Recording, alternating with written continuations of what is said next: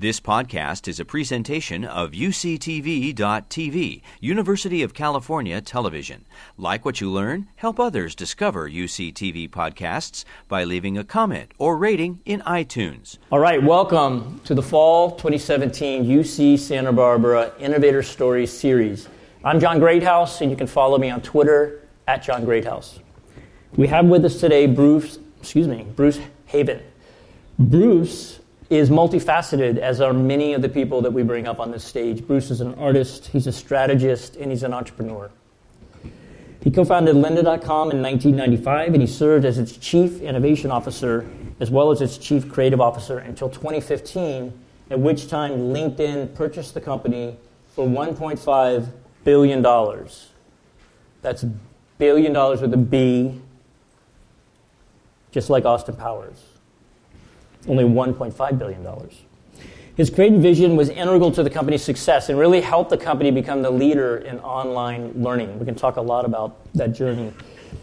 He has an extensive background in photography as well as motion graphics. And he's created illustrations for a number of national publications, and as well as companies including Adobe, MSNBC, and E! Entertainment. In addition to all of his entrepreneurial accomplishments, I like to bring onto the Innovator Stories stage people that have given back to their community. It's one thing to work really, really hard and create a lot of wealth for yourself and your coworkers, and that's nothing wrong with that. But it's nice when those individuals then turn around and benefit their community with some of their time and their resources. So Bruce, along with his wife Linda, have been very generous. They've been active philanthropists in a number of initiatives, including UC Santa Barbara's Arts and Lecture Series, which I'm sure all of you are familiar with, as well as the Santa Barbara International Film Festival, which is a real gift for folks here in Santa Barbara. Bruce graduated from the Art Center College of Design in Pasadena, and he now has the honor and privilege of serving on their board of trustees. Let's welcome Bruce to our class.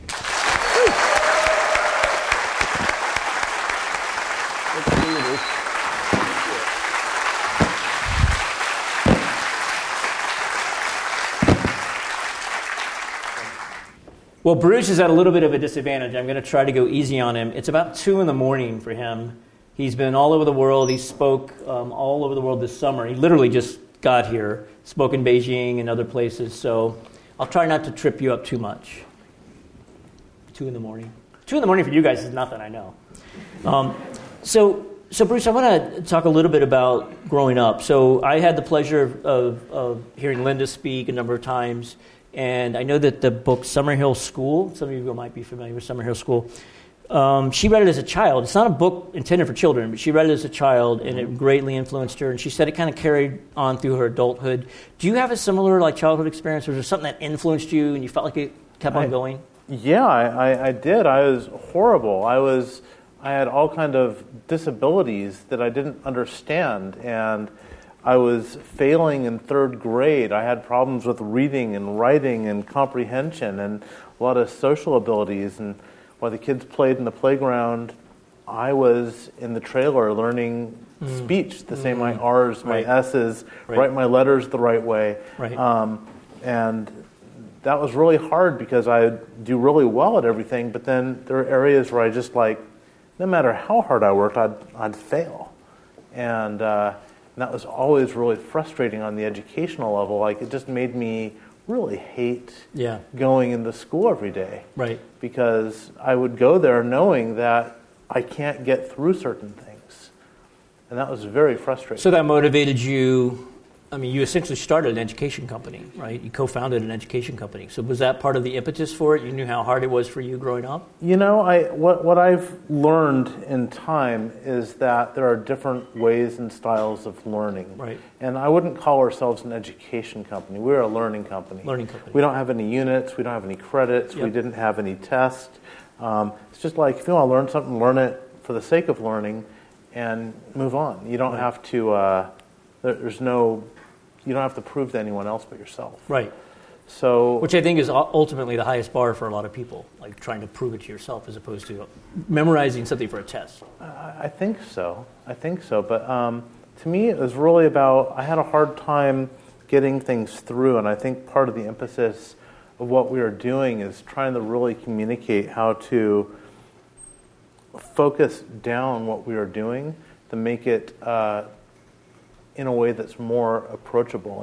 And there's a time where I looked at a chart I found. I cannot remember the source. And it said, if you read something, you learn this much. If you read it and see it, you learn this much. If you read it, see it, and do it, you learn this much. Yep. If you learn it, see it, read it, do it, and then teach it, you learn this much. Yep. And I thought that was really interesting. And I think what we were doing is we were letting people listen to it and hear it, but we were asking people on their own to do it. To actually do it, yeah. And then some of those people did get a chance to end up teaching it to coworkers, people at their company. And that's absolutely true. I mean, here, I'm a professor at UCSB, so I know this to be true. Many things that I did as an operator, as an entrepreneur, when I then had to stand up in a classroom in front of, X number of people, maybe a couple hundred people, I had to really know it. I felt like I really had to know it. I don't want to waste anybody's time. And it takes that, you put that finer edge. You put that finer edge in your knowledge. But there's a trick to being a teacher. And you kind of learn more than the student. Sometimes I don't think I know more than the students. But I think when you teach something, you learn more about what you're going about, and you find people that know it more than you, and it's this reinforcement thing that comes back. And I think that's why I enjoy teaching, because I'm always learning. So I don't want to teach the same class over and over and over again, and so I'm always adding new material. Partly because, and we're going to talk a lot about curiosity. It's a recurring theme in Bruce's life, but. I'm a curious person. I want to learn more, and I think it's a better result for the students if I'm excited about the material and I'm motivated to explain it to them as opposed to I've done this 12 times. It's number 13. Get ready. Here we go. Yeah. I think the condition of coming into education is really important. So when I was going to school with fear and dread, I wasn't learning. Right. And I think when you come in and you're saying I'm excited. I think you're excited and you're more open to learning. I think when you're at a state of play, you're at a state of wanting, you're more able to learn. But I think when you feel like it's work, you don't learn. Yep. It's kind of weird. I don't understand, but you have to be in the right frame. Yep, I totally agree with that. And you guys made it easy for people to digest that information by the way you evolved over time. You were head of innovation, so we'll talk about some of the things you guys did over time.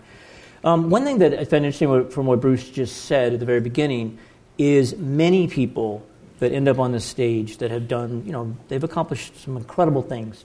They had similar issues. They weren't the straight A student. They weren't the valedictorian. They weren't, the quarterback and the head of the school or whatever, head of the student body. Some were. I've had people up here that have had all those things in their resume, but more often than not, no.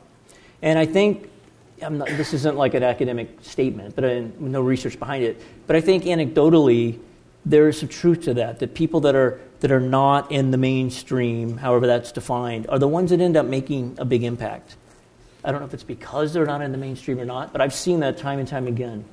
I think sometimes it's also about exposure and being at the right place at the right time and kind of choosing the right path. I mean, I got very lucky. Like Linda will say it was Summerhill, and she read that when she was young. But, I was the first. My dad was literally a rocket scientist. And he worked for Boeing, or Douglas later Boeing. And, I had access to computers in 1977. Right. And even a little hint earlier, but in home in 1977. They wouldn't let me have video games, so I'd program my own. I'd learn programming in BASIC and, God forbid, COBOL and then later Fortran. They don't know what you're talking about, but I do. Yeah, I wish I learned C++ or something else. But these really were like things I did that built the bedrock for going in other directions and understanding computer graphics even when they weren't that great. Right. But just understanding these things early, because when they started coming out on the consumer level, it was a lot easier to explain it to consumers what they're getting into. Absolutely. Yeah, I mean, we all had different paths. I think it's really about taking from your past experience and trying to leverage it in the direction that you think you want to go as an adult. So let's talk about one of the things you did in your past. And I've had students that have done this as well. So you tried to sell knives as a way of paying for your school. That's a pretty bold thing, walking around, selling knives. What happened, and what did you learn from that? I completely failed. I did not do well. I lasted about 2 weeks doing it. And I just learned I was a horrible salesperson. I don't have it in me to pressure people to sell. I'm not a high-pressure person. Right. I don't, push myself on people, and what they wanted out of me is who I was. Right. So it's one of those interesting things where you realize, it's very important to understand what you are not. Absolutely. And is one of the hardest things as our company is growing was, as we were growing, when you start your own company, you do everything. Yep. You take out the trash, you wash the windows, you go buy office supplies. If it's just you and your wife or you and 5 others, it's just, there's almost no organizational level at that small size. You're doing everything. As you have to keep giving your jobs away as you get bigger and bigger and bigger. And but it's understanding how to surround yourself with the people that are really smart, that could help you with your deficiencies. Mm-hmm. Absolutely. So it's the way you ultimately build the right team is understanding what you're good at and what you're not good at. It's hard for younger people. A lot of people watching this all over the world are also younger. It's hard to be super self-aware when you're young, but try. It was painfully hard. I just thought I was good at everything, but I was horrible at many things. I just couldn't do certain, sales was a good example. I am not the salesperson. But sometimes you have to experience it before you know what you truly are good, or you have to fail. Yeah. I'm going to give a shout out to Huxley's last book. So Huxley wrote a book called Island. We all know him for Brave New World and Doors of Perception, but he wrote this book called Island, and he talks about it's an allegory for a person's journey. He was dying himself at the time, and what he says there is really relevant to what you just said. He says, knowing me means you know not me. So I need to understand what's not me in order to understand who me. It's a little gobbledygook babble, but it makes sense. I can't really know who I am until I know who I'm not. So that's part of his journey. So I think your selling of knives was helping you discover who you are not. Nothing wrong with it. Now you know, hey, I need somebody that's really good at selling. But I got exposure. I got to meet other salespeople. I got to see how they do it. Right. I realized I don't belong in that culture. Yep. And even though I had a company, I eventually had that culture. It was a little insight to what was to come. Yep. One thing I struggled with as I was learning me and not me, and I'm still learning it, was I didn't always value what other people did well if I didn't do it well. So very immature way to look at life. So I was the salesperson. I was more the business development person or whatever. And I didn't value, let's say, maybe what some of the programmers did or whatever. It wasn't that I devalued them and I looked down on them. Not at all. But I didn't appreciate and respect it like I should have. And it wasn't until I got higher up in my career that I realized it's all important. It's not just what you're good at that's important. It's all important. Yeah. So again, it took me a while to learn that. So if you haven't watched it, Bruce has a great TED Talk. I highly encourage you to give it a look. And there's a number of things in there I liked. I'm gonna reference one of them where you took some cliches and you flipped them around a little bit.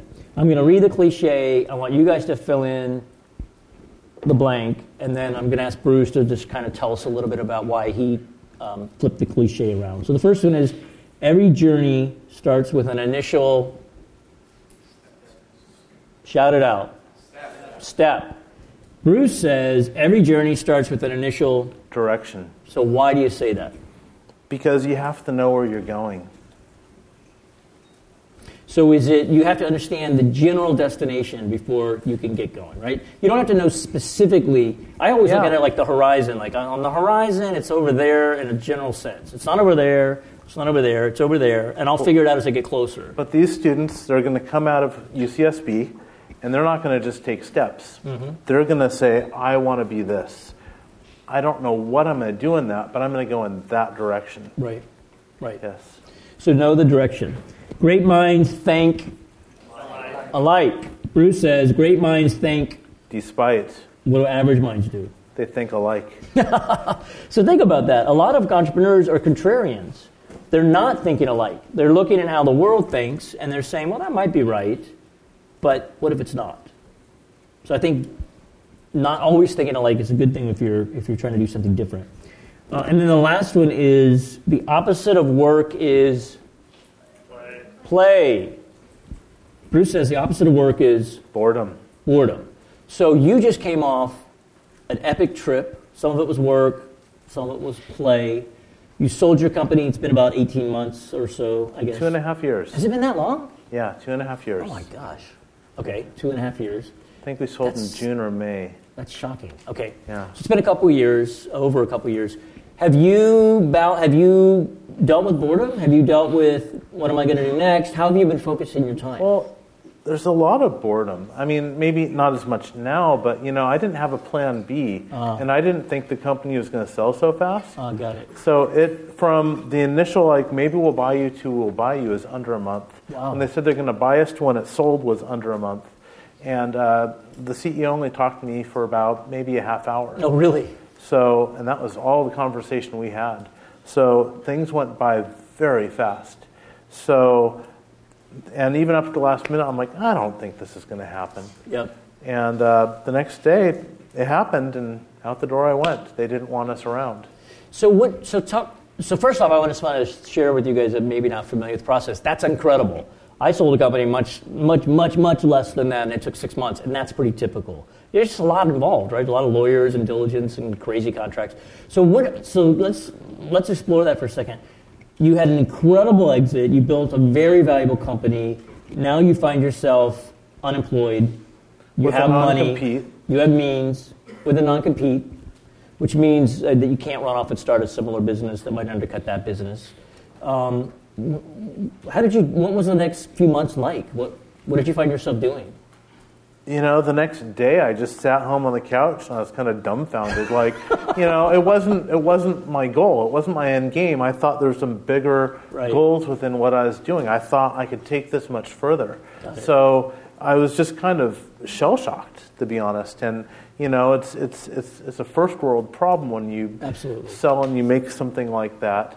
And you're thinking, but to me, I had a lot of, a lot of self-worth in what I was able to do and do there. And to not be able to I was more happy.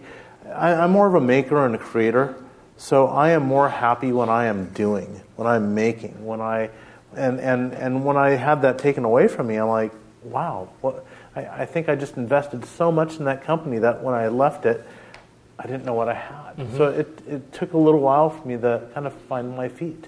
Okay, we're going to take the student's question in a second, but I want to follow up on that. So how did you direct that self-worth then? What did you start creating that got you back in that? And I'm a writer. I'm a humble writer, but I get that feeling. Like when you create something you're proud of internally, you're like, there's a certain thing that triggers in your brain. It's really, really a good feeling. Well, repeat the question, I'm sorry. So you're sitting there initially shell-shocked, and then you sort of had that self-realization that, I'm really happy when I'm making, when I'm creating. What did that lead to? It led me to kind of doing a little what I'm doing, but I've been doing investment both with UCSB, Arts and Lectures, and with Art Center College of Design. I'm starting an online school there with and for them. Here at UCSB? No. Oh, no, down in Pasadena. Sorry. Yeah.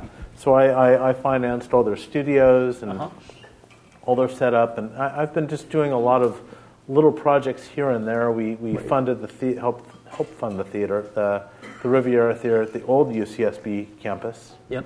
And we set up a learning program with UCSB Arts and Lectures. And I believe that's going well. We're bringing a lot of different people to speak. It usually includes books sometimes and a lot of community discussion. If you were able to restart your company, what would you have done different? So I'm going to repeat the beginning just because it wasn't... the question is, if you were able to restart your company now, it's been 30 years almost, what would you do differently? About 25 years ago or more, what would I do differently? The funny thing is, when we started our company, I didn't know we were starting a company. I just thought I was helping my wife out with this or helping certain things happen, and I kind of set some things in motion, some classes, we were doing VHS cassettes, and we were doing all these things. They're just building. We didn't really, neither of us had any business degree. We didn't have any larger term goal, and a lot of it was just out of frustration with our publisher, So I have to say it's like this cavalcade of accidents that were like very happy accidents, where our publisher said, no, you can't write a book on Photoshop. There's too many of them out there. And my wife goes, I want to write a book on Photoshop, or I want to do a book on this web design thing, and they won't let me. I know. I used to edit video. I used to do special effects. We'll make our own VHS cassette.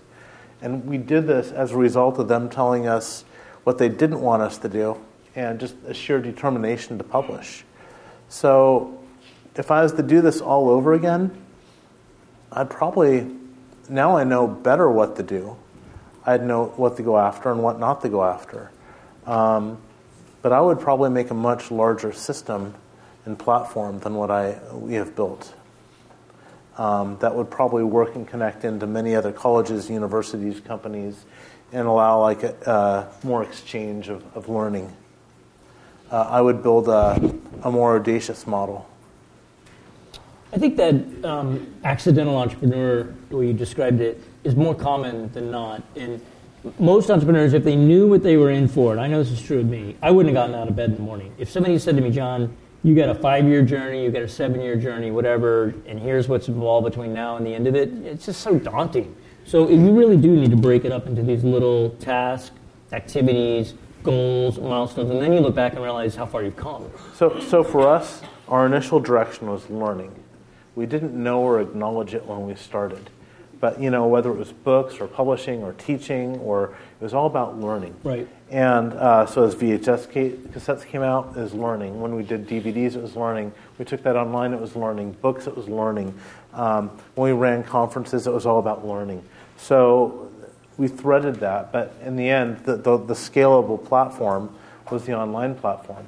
And for video, we started it before YouTube was out. I know. So video wasn't really commonplace online, and right. It was painful because people had dial-up. Different players. So we started, way too early to be a massive success early on. And we had a publisher once tell us there's 3 F's in publishing. And he says, you could be first, and people are going to buy your book because you're first, because you're the only one. You could be fabulous, and if you're fabulous, you're going to want it because they want the fabulous book. And if you're first and fabulous, you're doing awesome. But you never want to be the 3rd F. Which is? You're screwed. It took me a second. Got it. So you guys, what do you think you were? You weren't the first. Were you fabulous? I think we did. Well, my wife did. You were did. First, kind of. You were. In some categories, Yeah. in some aspects, Yep. we were definitely first.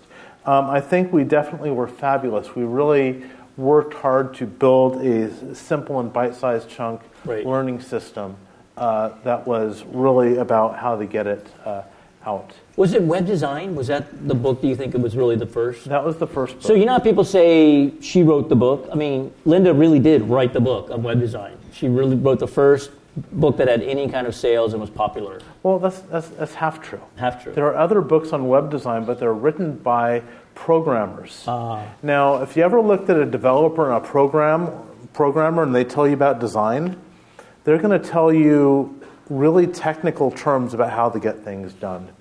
This is about taking something really difficult and technical and wrapping it around easy to understand instructions that people that understood design, UX and UI, or had more kind of intuitive design could go in there into a technical aspect and function. Yep. And that's where a team comes into play, right? You need to have somebody that has the user aesthetic in mind, somebody that can write the hard code that's going to be the underlying code. You need kind of all of that. Yeah, I mean, UX and UI are just as important as code.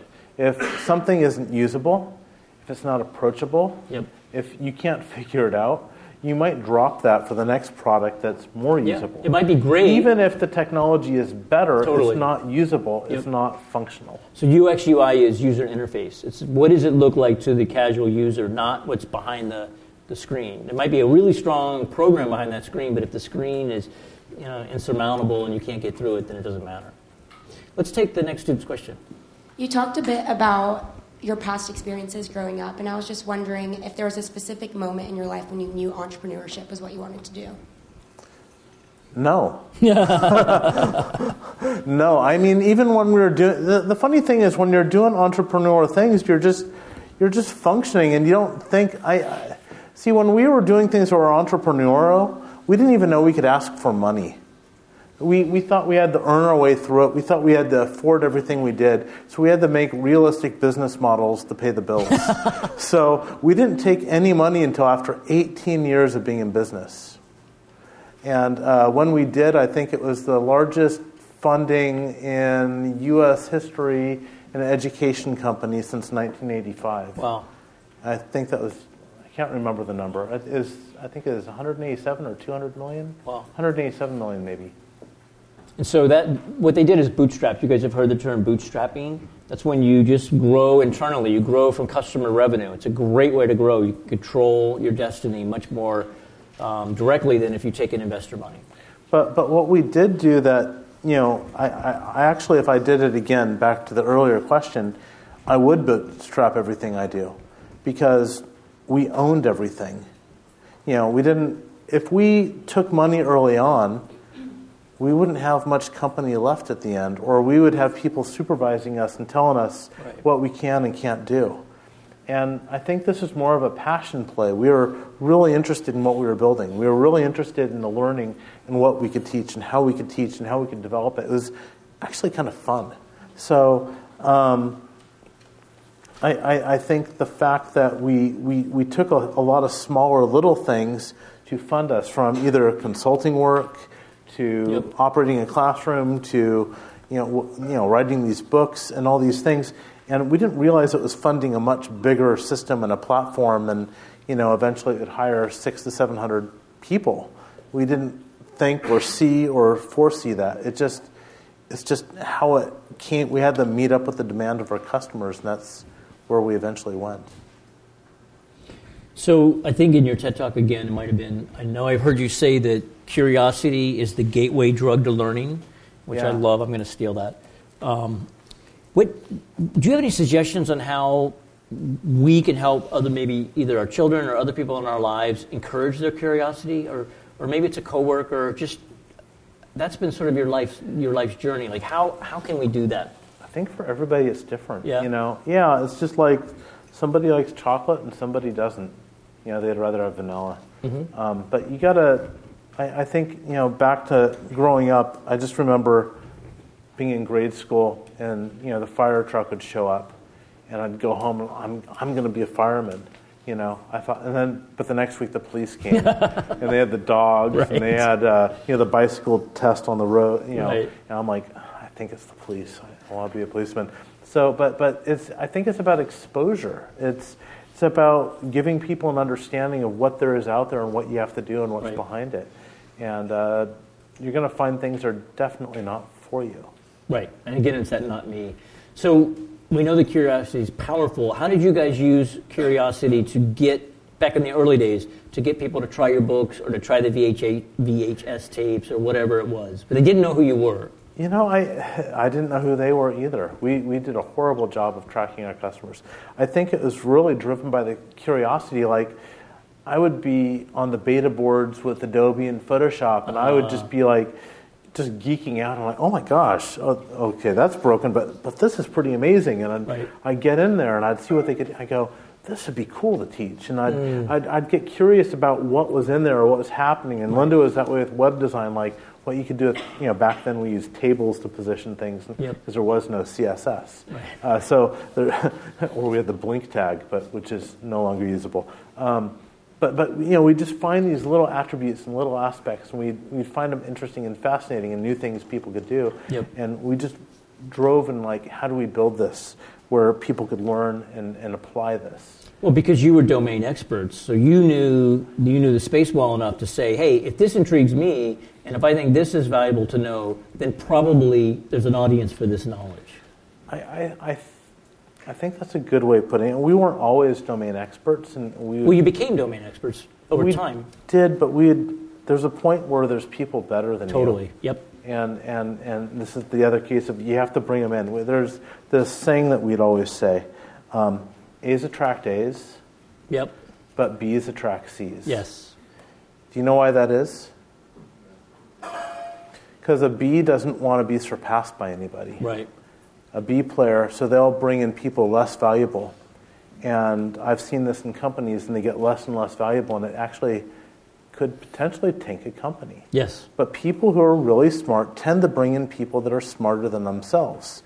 And they're not really afraid of losing their positions because they themselves are smart. But understanding getting the right smart people in the right places. That's right. And you do that by being self-aware, getting back to what we said earlier. Yeah. Being humble, being self-aware, and knowing that in the end, everyone wins if you hire smart people. I loved hiring smart people. It made my job easier. Let's take the next student's question. Can you personally point to a failure that was a turning point in your career and in your personal life? There's many. A failure in my career. Probably the biggest one was when I sold the company and I didn't have a plan B. That was just I was shell-shocked. But failure in the company, I think the toughest thing I had to resolve was, I worked with my spouse. And we would take the work home. And we would discuss it, whether in a happy situation or be at opposed ends of the spectrum on the discussion. And it may be more stressful. And I think that made life very difficult at times. But what I learned from that was I got to really learn to choose my battles of what's important. It started off as everything was important, and it was a lot of headbutting. And even with employees, there's a point where you have to realize, you have to let it go. You have to give guidance and direction, and you have to give enthusiasm and support, but you can't control everything. But you can move the tiller and give the general direction. And I think I was trying to manage everything, and it was that was a fatal mistake. That was horrible because it just made me always frustrated, always tense. And I think that the letting go part, to a certain extent, is very healthy. So I wanted to ask you about working with your spouse. I love my wife 26 years now or so, and I've known her 7 or 8 more years than that. So I've known her for almost all my life. But I don't know that we could work together. So you mentioned in that answer there, you alluded to some of the issues, but I know that you said there, in speaking about working with Linda, there are invisible lines and we cross them all the time.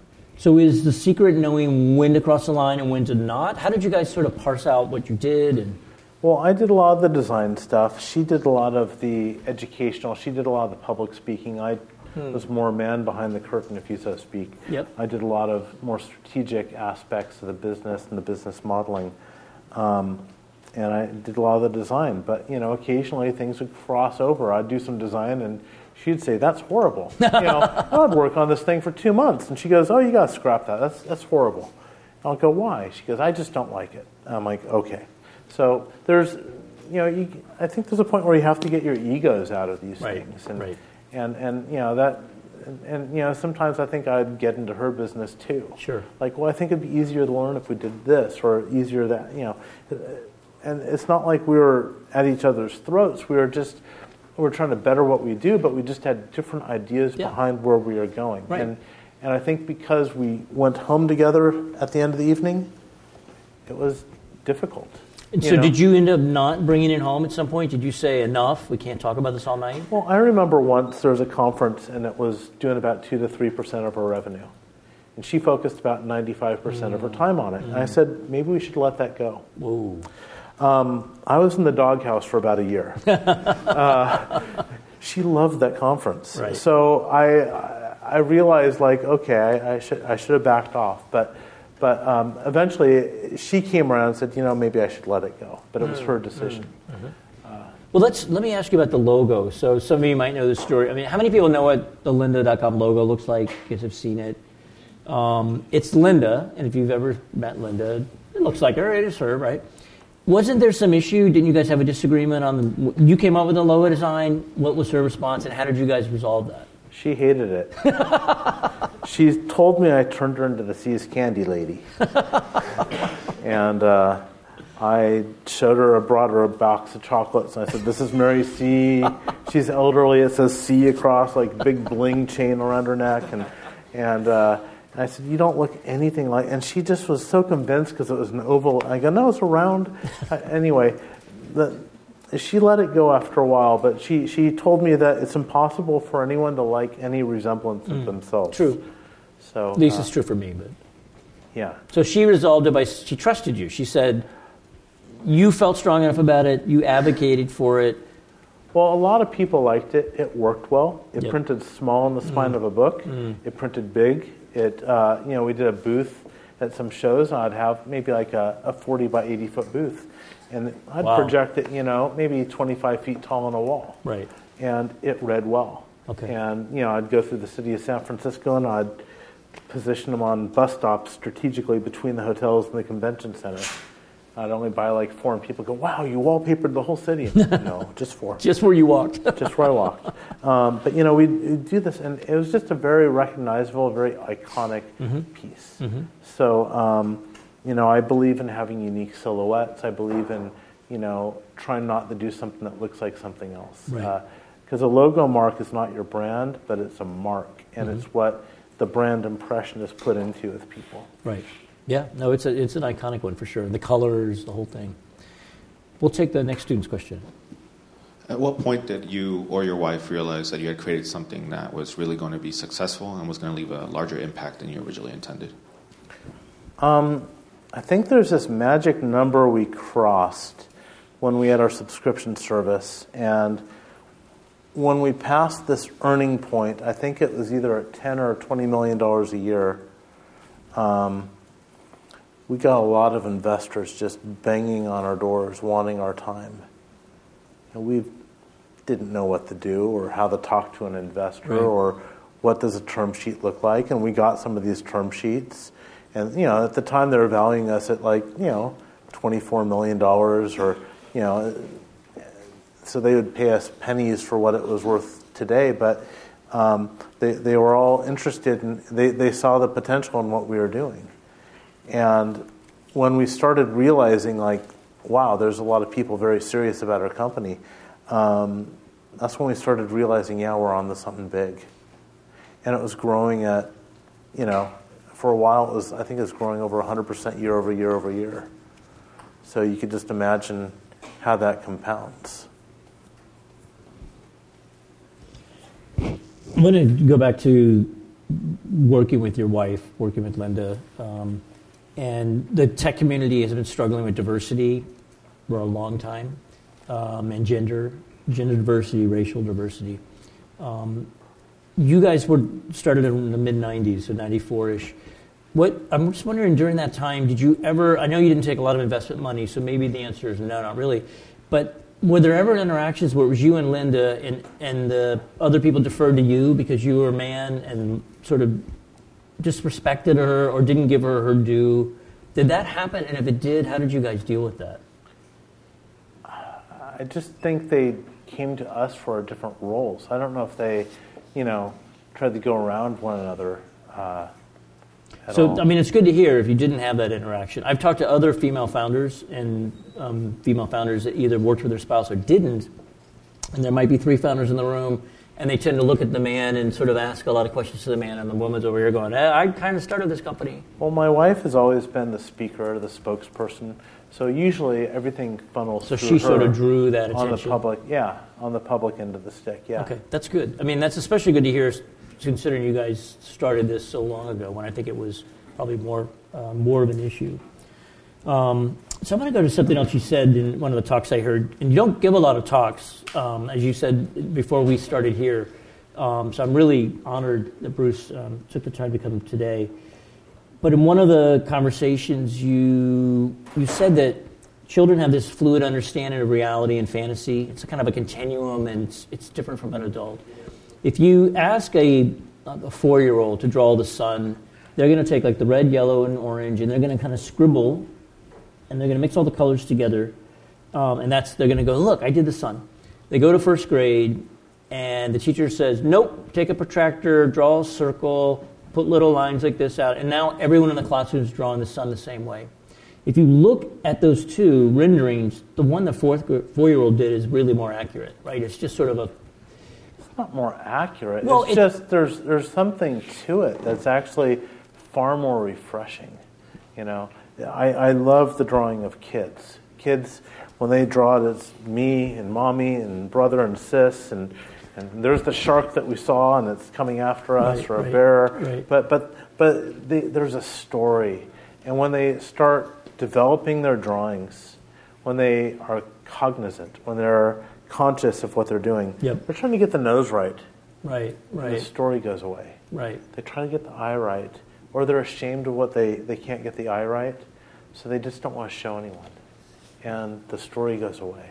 And they get more obsessed over the technique or the style than the substance. And, you know, if you even listen to Picasso, he'll tell you later in life that I'm trying to draw more like a child. You know, get back to that. Because there's something that wasn't spoken.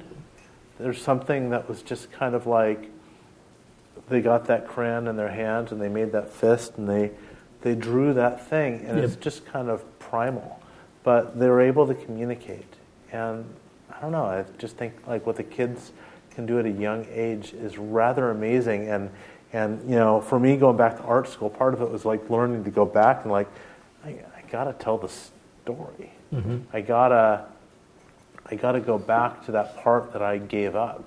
Right. Because you know, for me, my background is being an illustrator, so of course I have to go back and tell the story. Well, that's what I was going to ask you. I feel like that you've held on to that more so than many people. You've held on to that continuum of fantasy is not the right word, but you know, this fluid reality, and through your drawings. Do you feel like you've consciously tried to hold on to that, or is that just your personality? Some of it's just my personality, you know, but some of it is, you know, as I said, I had problems with reading and writing and comprehension. You know, I found out later I had Asperger's. I didn't know that. I just thought I was stupid. Right? I wasn't stupid at all. I just had some things that made life a little more difficult for me at the time.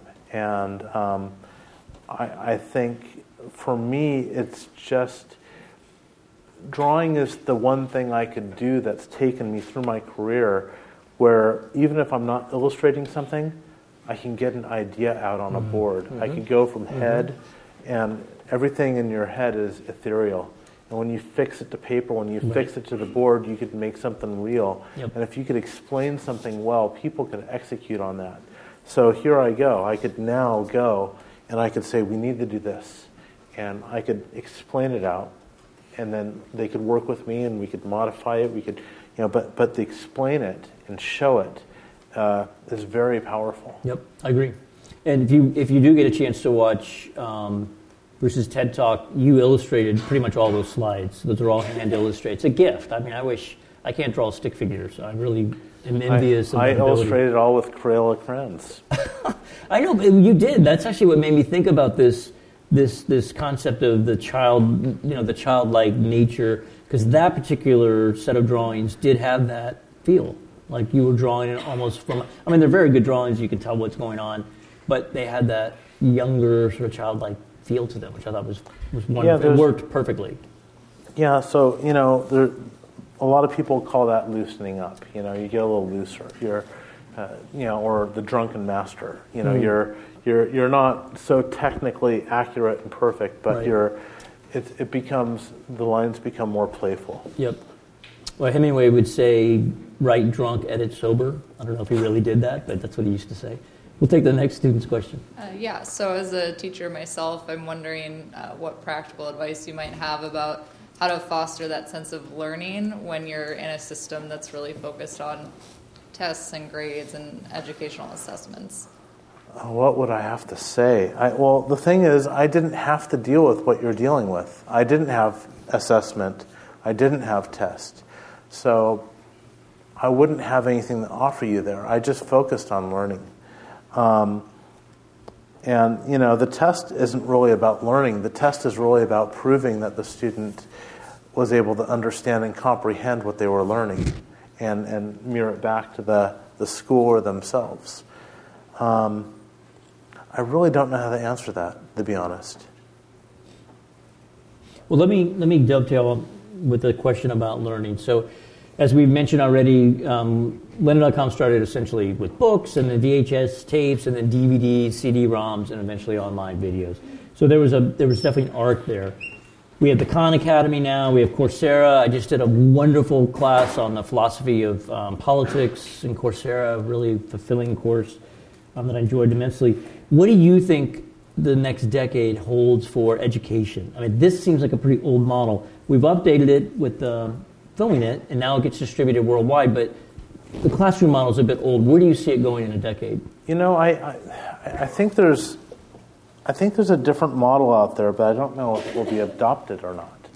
But I think, you know, we have systems in America, there's systems in Europe, there's systems in Asia, but I really think we need to look, you know, as far as like America, we need to look at a larger national model to build, to understand. You know, when I got out of high school, computers didn't exist as personal computers. Right. When I was in college, they barely started. And, you know, I'm still laying out type with Letrasets and rub-ons. I'm not using computers and laser printers because I couldn't afford that then. It just came out, you know. Right. So people have to retool their skills. And in all these fields, as technology improves, as new developments come out, you know, what you have to do to be relevant in your career changes. And your college years are only a few years. Yep.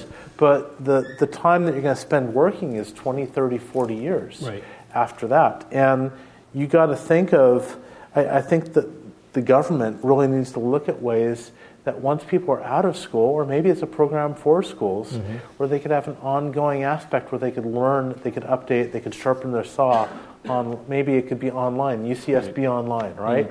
And you could go and you could see all the new business practices, you could see all the new things of innovators, you could see all the new medical breakthroughs, but you could see how to actually apply them. Not theoretical, but actually application. And I just think there needs to be that, but then there needs to be something lower than the college, lower than the high school, where it's about talking about these careers, getting, you know, documentaries about people who do fantastic things, and why should they be interested in them or not. Things to help guide them to see what they may or may not want to do. Right. But I think it's more about building this larger arc, and it's about lifelong learning. Well, that's what you built your company around. And not in preparation for this talk at all, I was looking for some slides on a book called Getting to Yes. It's a negotiation book. So it's been around forever. And I found some slides that were from, it's on LinkedIn now, but a Lynda.com course. And I thought, how appropriate. And there was a number of different, slides, a number of different presentations to choose from.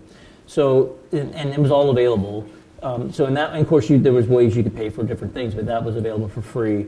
I just find that that's such a resource for people all over the world to get a college level quality education essentially for free, or partly for free, or part of it's free. And that's clearly going to continue. I don't know the answer to where it's all going to go, but it's certainly going to keep going in that direction. And I do think this model is old. It's a bit broken. Well, it's broken, but it's not broken. You know, there's parts of this model that are really good. You know, there's parts of a school that work really well as brick and mortar. And online can't replace it. You cannot have a good classroom discourse online. True. Anonymous does not work well online in a chat situation. Right. You know, there's all kinds of funny laws with minors in a chatting situation online. Certain things just can't work online. But you could have a critique, a talk, a discussion. You could have a lot of peer review and understanding of your peers of what work, what don't work, and you could see each other's projects.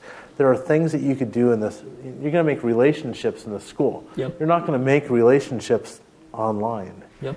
You know? I totally agree. It's that online-offline model where I might say to you guys, hey, go watch these videos or go watch the lecture I gave, and then let's come back as a group and let's talk about that. So a lot of people call that as the flipped classroom. And, law and law schools have been doing this forever, where people read, and they go back and they read the case study, and then they go back and they argue it in the classroom. And that's also a form of a flipped classroom. But I think what we did is more akin to a book, right? It's more learning materials. And a lot of colleges and universities adopted these, and you would see this and you'd react and you'd go do the rest in class. And for where I was with the Art Center College of Design, we would teach people to edit the videos. And now when they're teaching film, they're not teaching the edit of the software, which was changing every 18 months. Right. They were teaching the cut, the story, how do I get the craft better? Because the software is going to keep changing. To learn the software is not a lifelong skill. Right. It's going to be a skill that's going to work for a few years, and you're going to discover it's obsolete, it's out of date, or it's been replaced. Right. Yeah, but knowing the fundamentals of the film creation and editing is important. Yeah, so I think the big thing here is what's best done online, what's best done in a brick and mortar school, and where they could work and where they overlap and where they don't. And bring them together. I think there's something to be said or something to be found there. Yeah, I think we're still figuring that out. We're in inning number one of it, of that discovery. We'll take one more student question. What would you say makes your company different and better than your competitors? Different and better. I think some of our competitors did some things better than us. I'm not saying we are better, but we got, in poker terms, I think what we did is a lot of our competitors were acquiring other competitors or other people and other content to make a larger libraries to compete with us. We were building it all, recording it all, editing it all in-house here in Carpinteria, California, in Santa Barbara. We didn't have the best platform at first, but as we could afford it, we did it. But I think what we did really well is we did really good content, and we did a really good job curating it. We did a really good job understanding the various fields we went into and what to cover. I'm not sure, I haven't looked at what they've been doing the last 2.5 years, but the focus to me was always about content and what we were doing. And everything else was derivative of that. So if we were to put our focus, let's just say, in business courses, then our editing needs would follow that. And then everything would follow because it's more about meeting. What we found out is we were meeting a real need. And when you meet the need, we had horrible marketing. We tried really hard to market ourselves. No matter what we did, the word of mouth was better. We spent a lot of money on marketing, and it rarely helped. We did some things right, some things extremely wrong in marketing. But I figure we really did best with just having really good, usable content for people. And when they found use out of it, they shared it with their friends. The universities picked it up. And all the business is really driven out of the programming of the content. What I found is a point of differentiation, because as I mentioned, I was involved in a pilot. It was an uncompromising goal of quality. The quality of that production, it wasn't like, that's good enough. We got to get somebody else in the studio, let's get them out of here. It was stayed as long as you needed to stay to make it right. And I was just really blown away by that, because I'm not sure it is a little bit of a volume play, right? You got to get all these classes started and up and running. So I felt, from my humble vantage point of just that one data point, I felt like I was blown away by the quality and the emphasis on the quality. Yeah. It take as much time in the studio, John, as you need to get that quality product. Yeah, it's really about how do we make you sound good? Yep. How do you make you sound coherent? I need help. I recorded a lot of the courses myself early on. And I did a lot of Photoshop and Illustrator and motion graphics, After Effects courses. Yep. I even did courses on color. But I'd usually throw away the first hour of all my recordings because I just trip over my tongue and I couldn't get it right, and I was just awkward. And then I'd get in a rhythm and I'd be able to just go, but I'd have to throw away my first hour. Right. But it's that discipline of throwing away the first hour and not saying, let's just use it. Yeah, but that was me. People made me look like a fool. I think it permeated the organization, though. Yeah, but I watched people just step in there and bang the thing out and walk out and leave, and I just go, oh, wish I could do that. Yeah, well, they can't draw, So last question, see if you can leave us with some thoughts on filling the box. So you've said in the past, you are the box, you as an individual are the box. Make sure you're filling that box with the right stuff. Do you have suggestions on how these young people watching this, me, how can we help ourselves make sure we're filling it up with the right stuff? Well, that's a phrase you're bringing out from a talk I talk about thinking outside of the box. Right.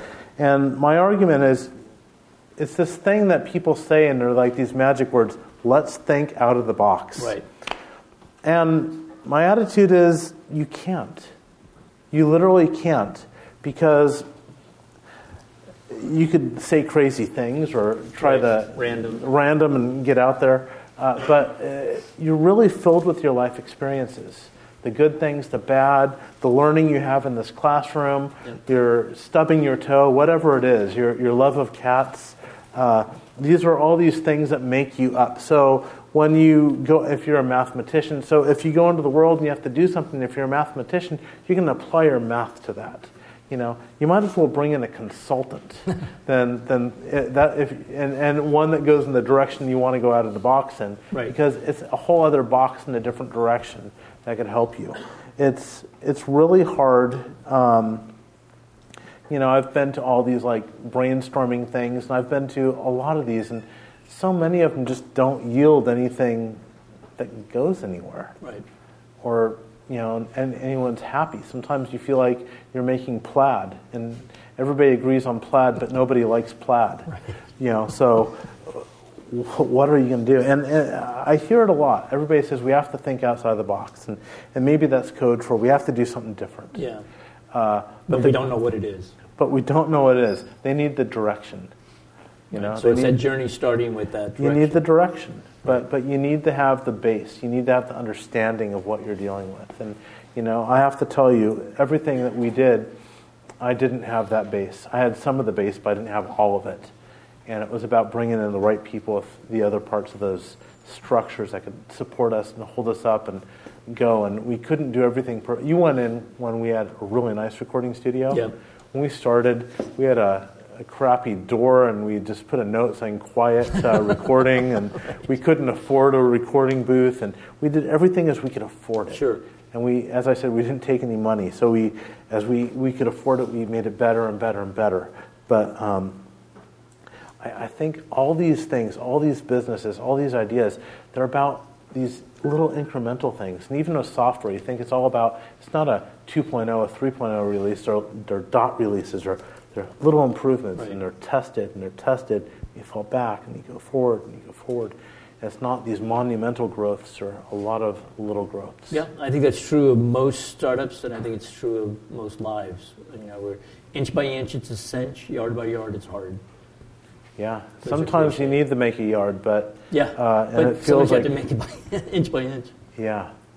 Bruce, I really appreciate you taking the time. This was wonderful. Thank you so much. You've been listening to a podcast by University of California Television. For more information about this program or UCTV, visit us online at uctv.tv.